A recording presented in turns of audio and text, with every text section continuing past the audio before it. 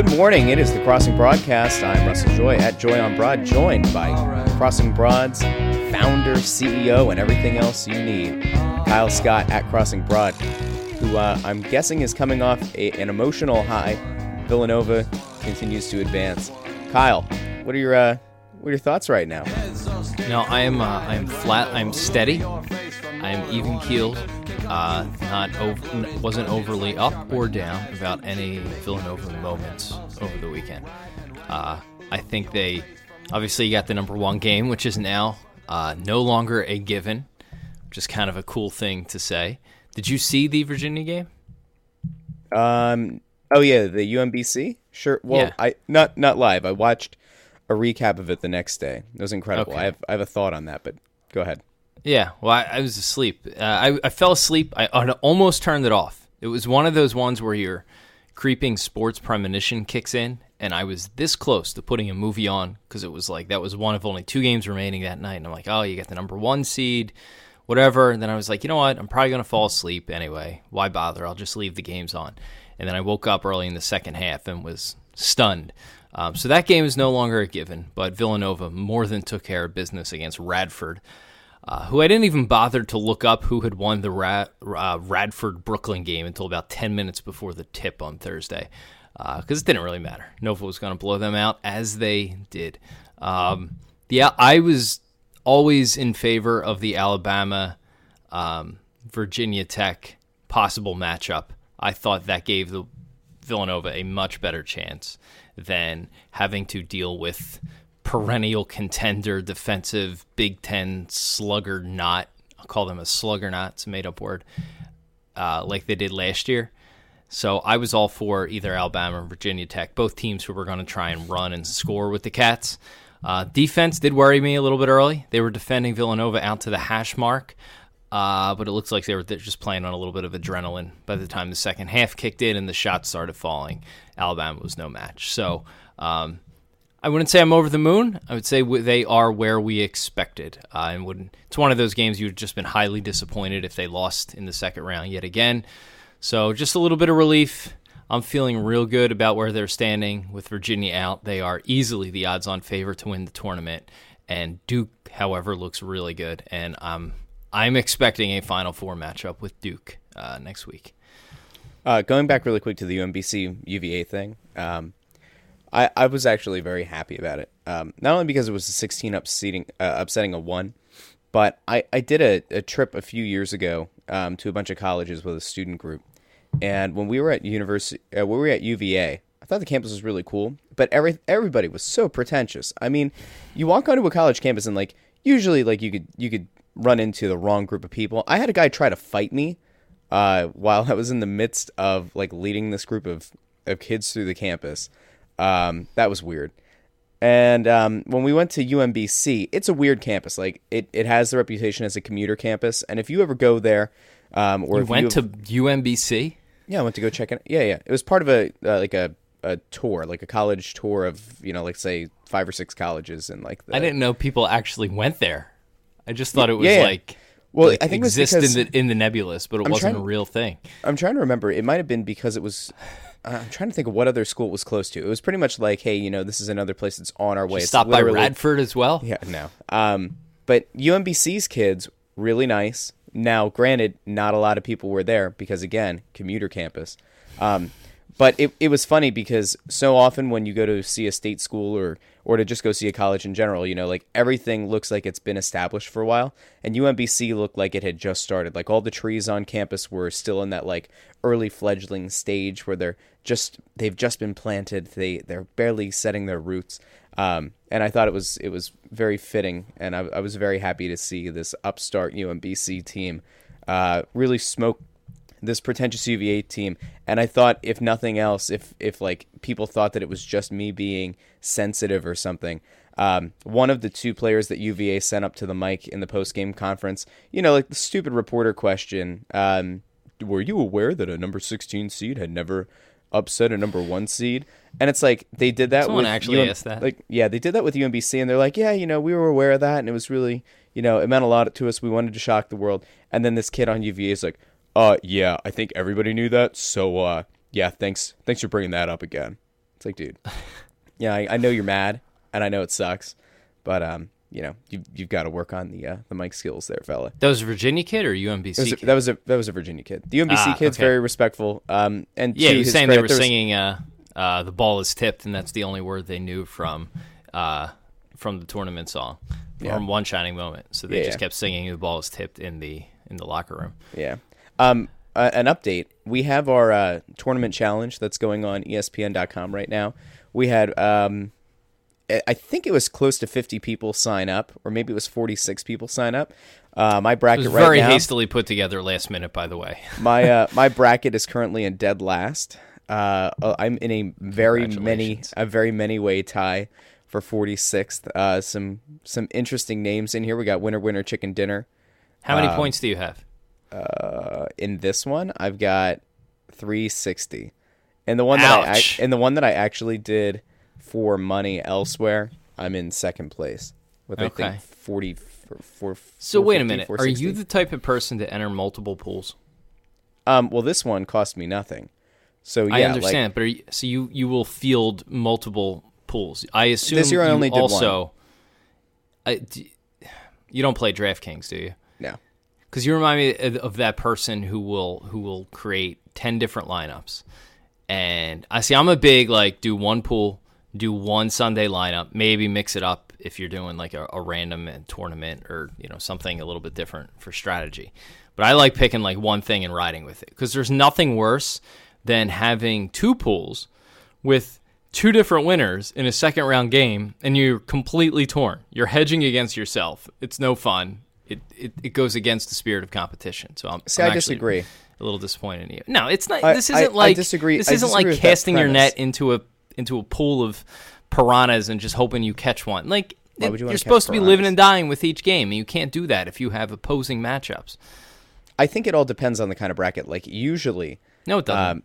It does. I think usually. I often go with a bracket that I really believe in, and then I go with one that's just upset heavy. And then this year, I took the exact opposite strategy where I was like, you know what? I'm so sick of seeing my upsets not work out, and, they only usually go for one round anyway, so why am I going to pick all these upsets? So the one that I'm actually doing pretty well in, everybody else seemed to take a bunch of wild risks that didn't work out, or they took, like, UVA as the champion. And my level-headed bracket has also been busted for the most part, but because I have Kansas winning, I'm still, in a good spot projected point wise. You have that Kansas squad winning? Yeah, I mean, look, I always am very doubtful of Villanova, even though they won a few years ago. Like, I don't know. It's always been the way that I think it was my former conditioning as a Philadelphia sports fan where I thought we couldn't have nice things. And I wanted to believe in them, but the Big East tournament, there were like a couple things that were red flags for me.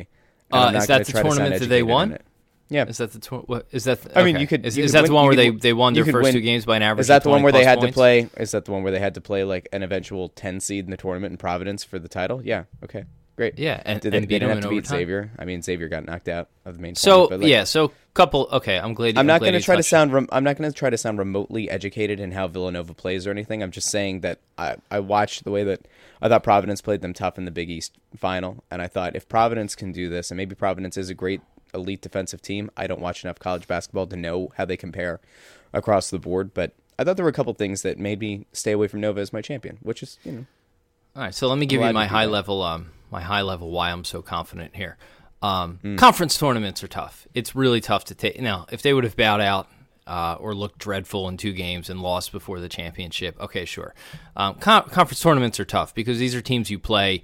You're usually on your third time playing the team by the time you reach a conference tournament. So even the best team in the country going up against a team they've seen three times that they battle with at least 2 to 3 times per year, coaches who know each other, players who know each other, the field is always more leveled. So I took nothing away from the Big East tournament other than those first two games. Nova looked like they had found their defensive footing that they lost earlier in the year, and I think a lot of that had to do with the return of Phil Booth from like a broken hand in like 5 weeks. I don't even know. Want to know what they shot into his arm. I don't care. It's amazing that he is fully healed. I think that helped them a lot. So they found their defensive footing. They ran up, again, 3 games, 3 nights. You're always going to have a close game by that point. Providence was sort of playing out of their mind. They had just beat Xavier in overtime. Their defense was strong. And lo and behold, Nova had a tough test and came out on top. So I took nothing away from that other than they've won 3 of the last 4 Big East championships. They are playing. It is amazing. By the way, hold on. Time out. Pause a second. So it was what ESPN stats. Villanova's won 32 straight, or won at least 32 games in 4 straight years, which is the first time in NCAA history it's happened. Which I think, like, look, a lot of times people get kind of burrowed into whatever the local team is and kind of loses general perspective. The thought that North Carolina or a Duke, a Kentucky, a Kansas have never done that before is mind-blowing to me. And are we sure they haven't? Yeah, that was what it said. Wow. ESPN said was first team. I'll pull it again. 30, yeah, and the reason is 30 wins is a high 32, yeah. You know, that's a high watermark for any college team. And Jay Wright was on a previous version of this podcast a couple of years ago, before they won their first championship. He may not be returning because I think he's probably a little too big time now. It's like a year or two before. And one of the things I said to him at the time was the new Big East seems to have shooken out really well for you guys, because there used to be this concern back in the days of the old Big East, UConn, Syracuse, Pitt, Villanova, all those teams, that when it broke up and the football schools were segmented out and sent to the ACC and all this, which is exactly what happened, the Villanova could have been in a really bad spot as this small Catholic school without a major football program. And there was a lot of talk of forming this sort of Catholic league that would have included St. Joe's, by the way, and Georgetown. And, you know, that league largely happened. But it became the Big East, and they were able – it kept the name the Big East, I should say, which was huge. It kept the tournament at Madison Square Garden, which is huge. It's a huge marquee event for the school, for players, for recruiting. We saw it, the Big Ten this year held their conference tournament a week early just so they can also get Madison Square Garden. That is a big deal. So by keeping the name, keeping the tournament there, it kept the conference afloat. You adding teams like Butler and Xavier, who are very much in the same boat as Villanova as big-time basketball schools, but not so much football. It made that conference, that conference has fully embraced basketball, and it's actually worked out pretty well. So for Villanova, what happened to them is they became the marquee team in a very good major conference. It's not quite the ACC or the Big Ten, but it's a 1A to those. And Villanova is the premium team. They are essentially the team for Fox Sports. They get about 2 games on Fox proper each year, not including the Big East Championship. They are on national TV literally every game during the season. They are what Duke was to ESPN in the 90s. That is kind of what Villanova is to Fox. Now, Fox doesn't have the reach and influence that ESPN had, so I'm not saying Villanova is on the level of Duke those years. Long story short is for Villanova, it worked out really well, and they wind up in a conference where you can win 30 games a year. That's not to disparage the conference, but in the old Big East, in the ACC, the reason you don't see this in the Big 12, winning 30 games a year is very tough in those conferences, because if you're even a little bit off, 30 is like a premium mark. But I think it obviously worked out really well for Nova. They've gotten themselves, it allows them to be a 1 or a 2 seed every year, a la Gonzaga. And sometimes is that a little bit of fool's gold, and we see them lose in the second round because maybe their conference is a little weak and they're still able to rattle off 30 wins. Yeah, I obviously that's not fully the case, having won the national championship. And I think this year, they have such a well-rounded group. Every guy on that team is versatile. You have an NBA player, Mikal Bridges, who the sideline reporter called Mickle, which was offensive. You mean future Sixer? He might Mikal be. Bridges? Well, you know what was funny? And then Brunson is probably going to be a second-round pick, and it's a shame because he's so good, but he's just he's better than Scotty Reynolds was, but he kind of reminds me of that, just being like a little too undersized and not quite, quick, twitchy enough. Bridges, though, I thought and Dante DiVincenzo, which I'll get to in a minute. Bridges, though, in that first half, I had actually texted a buddy and said he just cost himself money because I think twice he got blocked in the paint or struggled to get his own shot off. He got out-bodied by a bigger guy in the paint going for a rebound. And I'm like, man, if you're talking about your NBA prospects and there's scouts watching this, he needs about 20 more pounds of muscle. And I was like, yeah, I actually went as far to say that dude should stick around for another year, put on 15 pounds of muscle, and become a top 5 pick. So what's he do in the second half? He just starts raining threes upon threes and proves his worth in an NBA that is increasingly all about spacing. So he's gone, and he should be a top 12-ish pick. I would love to see him with the Sixers, but he does need to add a lot of muscle. He has all the makings of a guy who's going to kind of skyrocket up the boards, depending on how his combine or whatever goes, kind of like how Donovan Mitchell was at this point last year. He's kind of got this late surge. Now, his surge is happening during the tournament. Donovan Mitchell's really was kind of post tournament and like during the combine, but there's really no way that I think unless Villanova goes out in a really ugly way and he contributes little to nothing to the effort in that loss, I think it's hard to foresee a circumstance where he doesn't end up top 15. He could very easily crack the top 10. I agree, because he's got the length. I mean, muscle is something you can always add. I mean, he's only been 2 years ago. He was somehow lankier than he is now. He wasn't, particularly he's coming from Great Valley. He wasn't particularly like a, high recruit or anything like that. Clearly stood out in their championship run 2 years ago with his wingspan and defense. But he can't get his own shot. That's what I thought was happening in the first half the other day. He could not create his own shot in the face of athletic, larger defenders, and that's a huge red flag for the NBA. But you see what he could do shooting.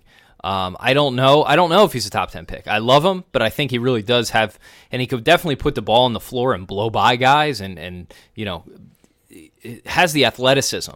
I think he needs that sort of minute skill to be able to break somebody down, go back to basket, do a spin move. I think he's going to struggle at least until he puts on more weight. But yeah, he's good. I also tweeted that Dante DiVincenzo is an NBA player, and I got a lot of scoffs, which might be. Go ahead. I don't see it. He looks like Archie Diacono to me. Like okay. He looks. You're saying that because he's white. You said that because he's white. I'm not. You did. I'm saying, and that's what everybody's response is. Okay, sure. Tell me Gillespie. why I feel like I feel. Go ahead. So Colin Gillespie, who is the freshman from down the street from me here in Warrington, not holy God, I can never remember the name of the high school. Damn it, Archbishop Wood. He is Archie Diacono. He is just like he's going to be the quintessential college player, just like Archie was. By the way, Archie played for the Bulls a little bit this year. He might still be, for all I know. So it's not like he didn't make the NBA. But regardless, that's Gillespie. He's going to be the prototypical white college point guard, for lack of a better term. DiVincenzo is a different animal. He is, I'm not even joking. Like, I'm half joking about the white thing, but I think people look and say, well, you got Mike Nardi and Archie Diacono and DiVincenzo. Like, you got all these Italian Villanova white point guards who aren't really, true NBA prospects. And then you add a Gillespie and you mix in an Irish fellow. So I'm going to tell. Go ahead. My DiVincenzo thing. He's way more athletic. He is not either of those guys. He's not a true point guard. He's a combo guard. He is substantially athletic. By the way, he's only a sophomore. He was here during Villanova's championship run. He played in like 1 or 2 games that year and got hurt. He got a redshirt exemption. So he's technically his 3rd year on the team, but he's only a sophomore. So he's got 2 full more years to play. He is as athletic as anybody on that team. Now, height could be a problem in the NBA. But as we saw the other day, his shot is improving seemingly by game, and as is his range. He can play above the rim. He can throw down a dunk. In fact, I joked last year that as a freshman, he was good for about 1 ill-advised dunk attempt per game. And lo and behold, in the tournament, he tried a one-handed dunk and it rimmed out. But he can play above the rim. He's crazy athletic. Seriously, I don't know what to say other than that. I actually think his NBA prospects are as good as anybody on the team, including Bridges. Because in 2 years, if he improves his defense, he gets a little bit bigger. He's plenty muscular already.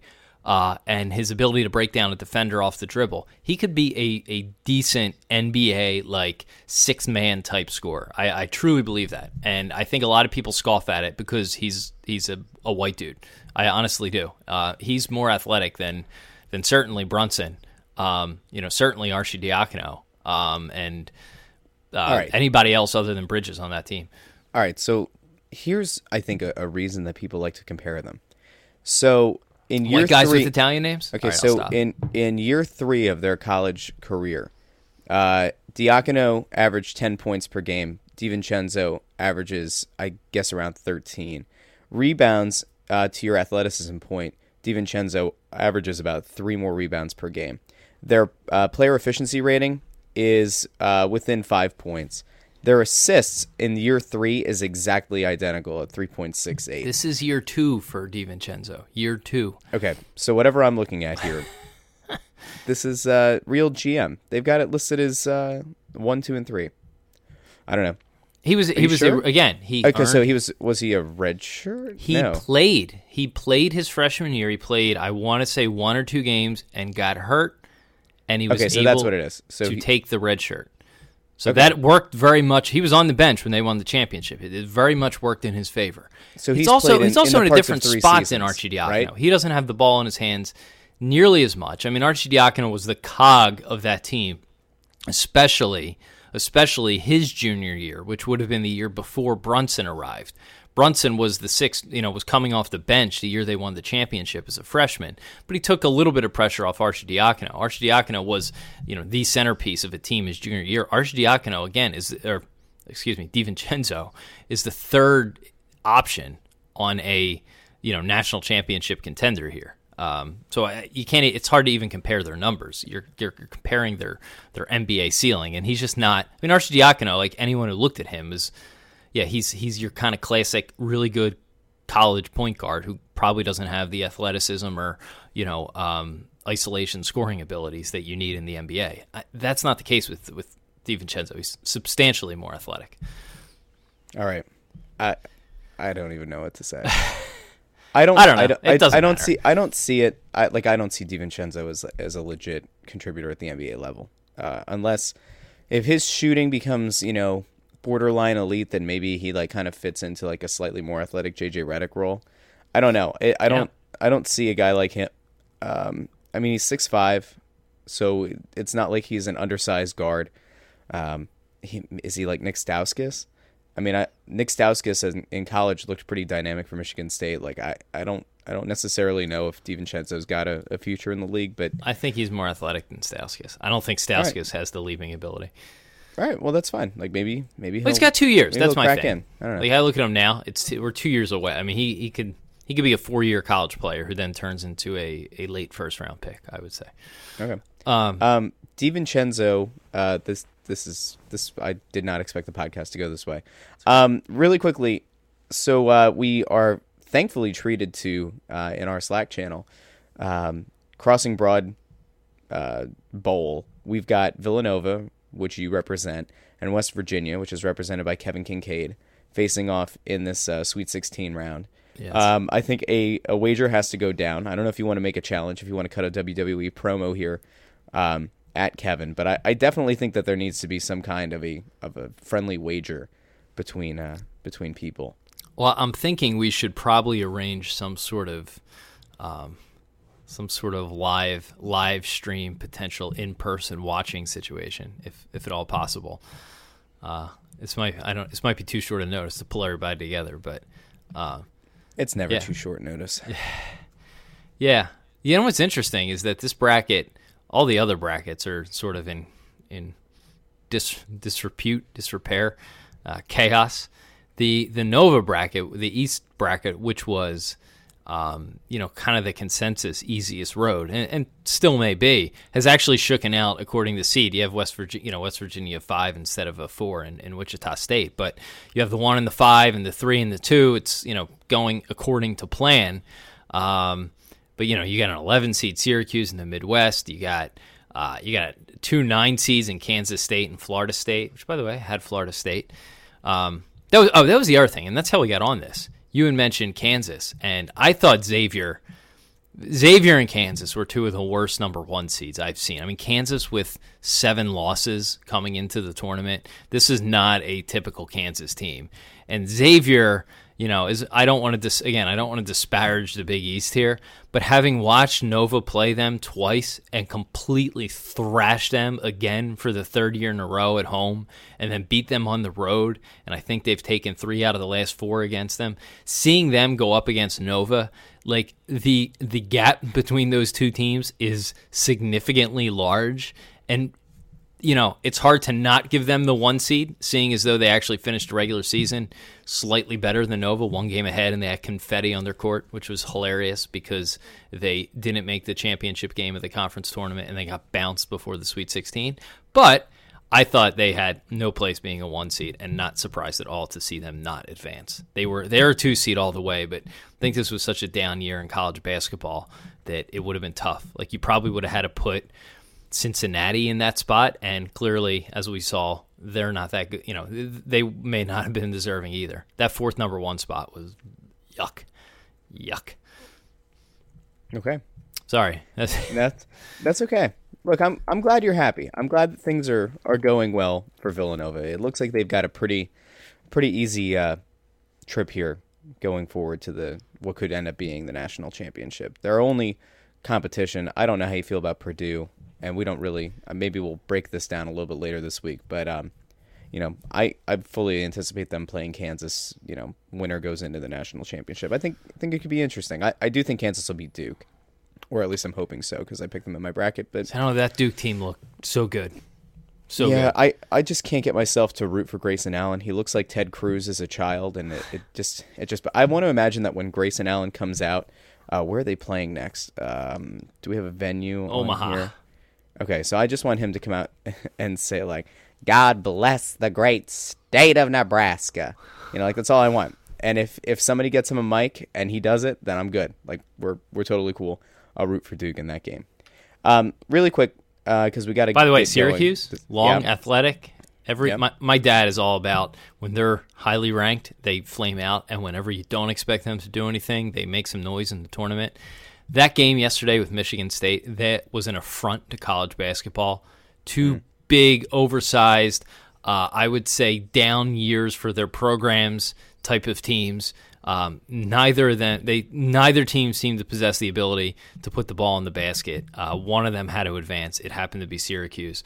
I don't think they're any good. I think Jim Boeheim sucks and plays an archaic style of basketball. That said, long, the hallmark of Syracuse teams, long, athletic, that frustrating defensively. There's a chance Duke just blows them out of the gym.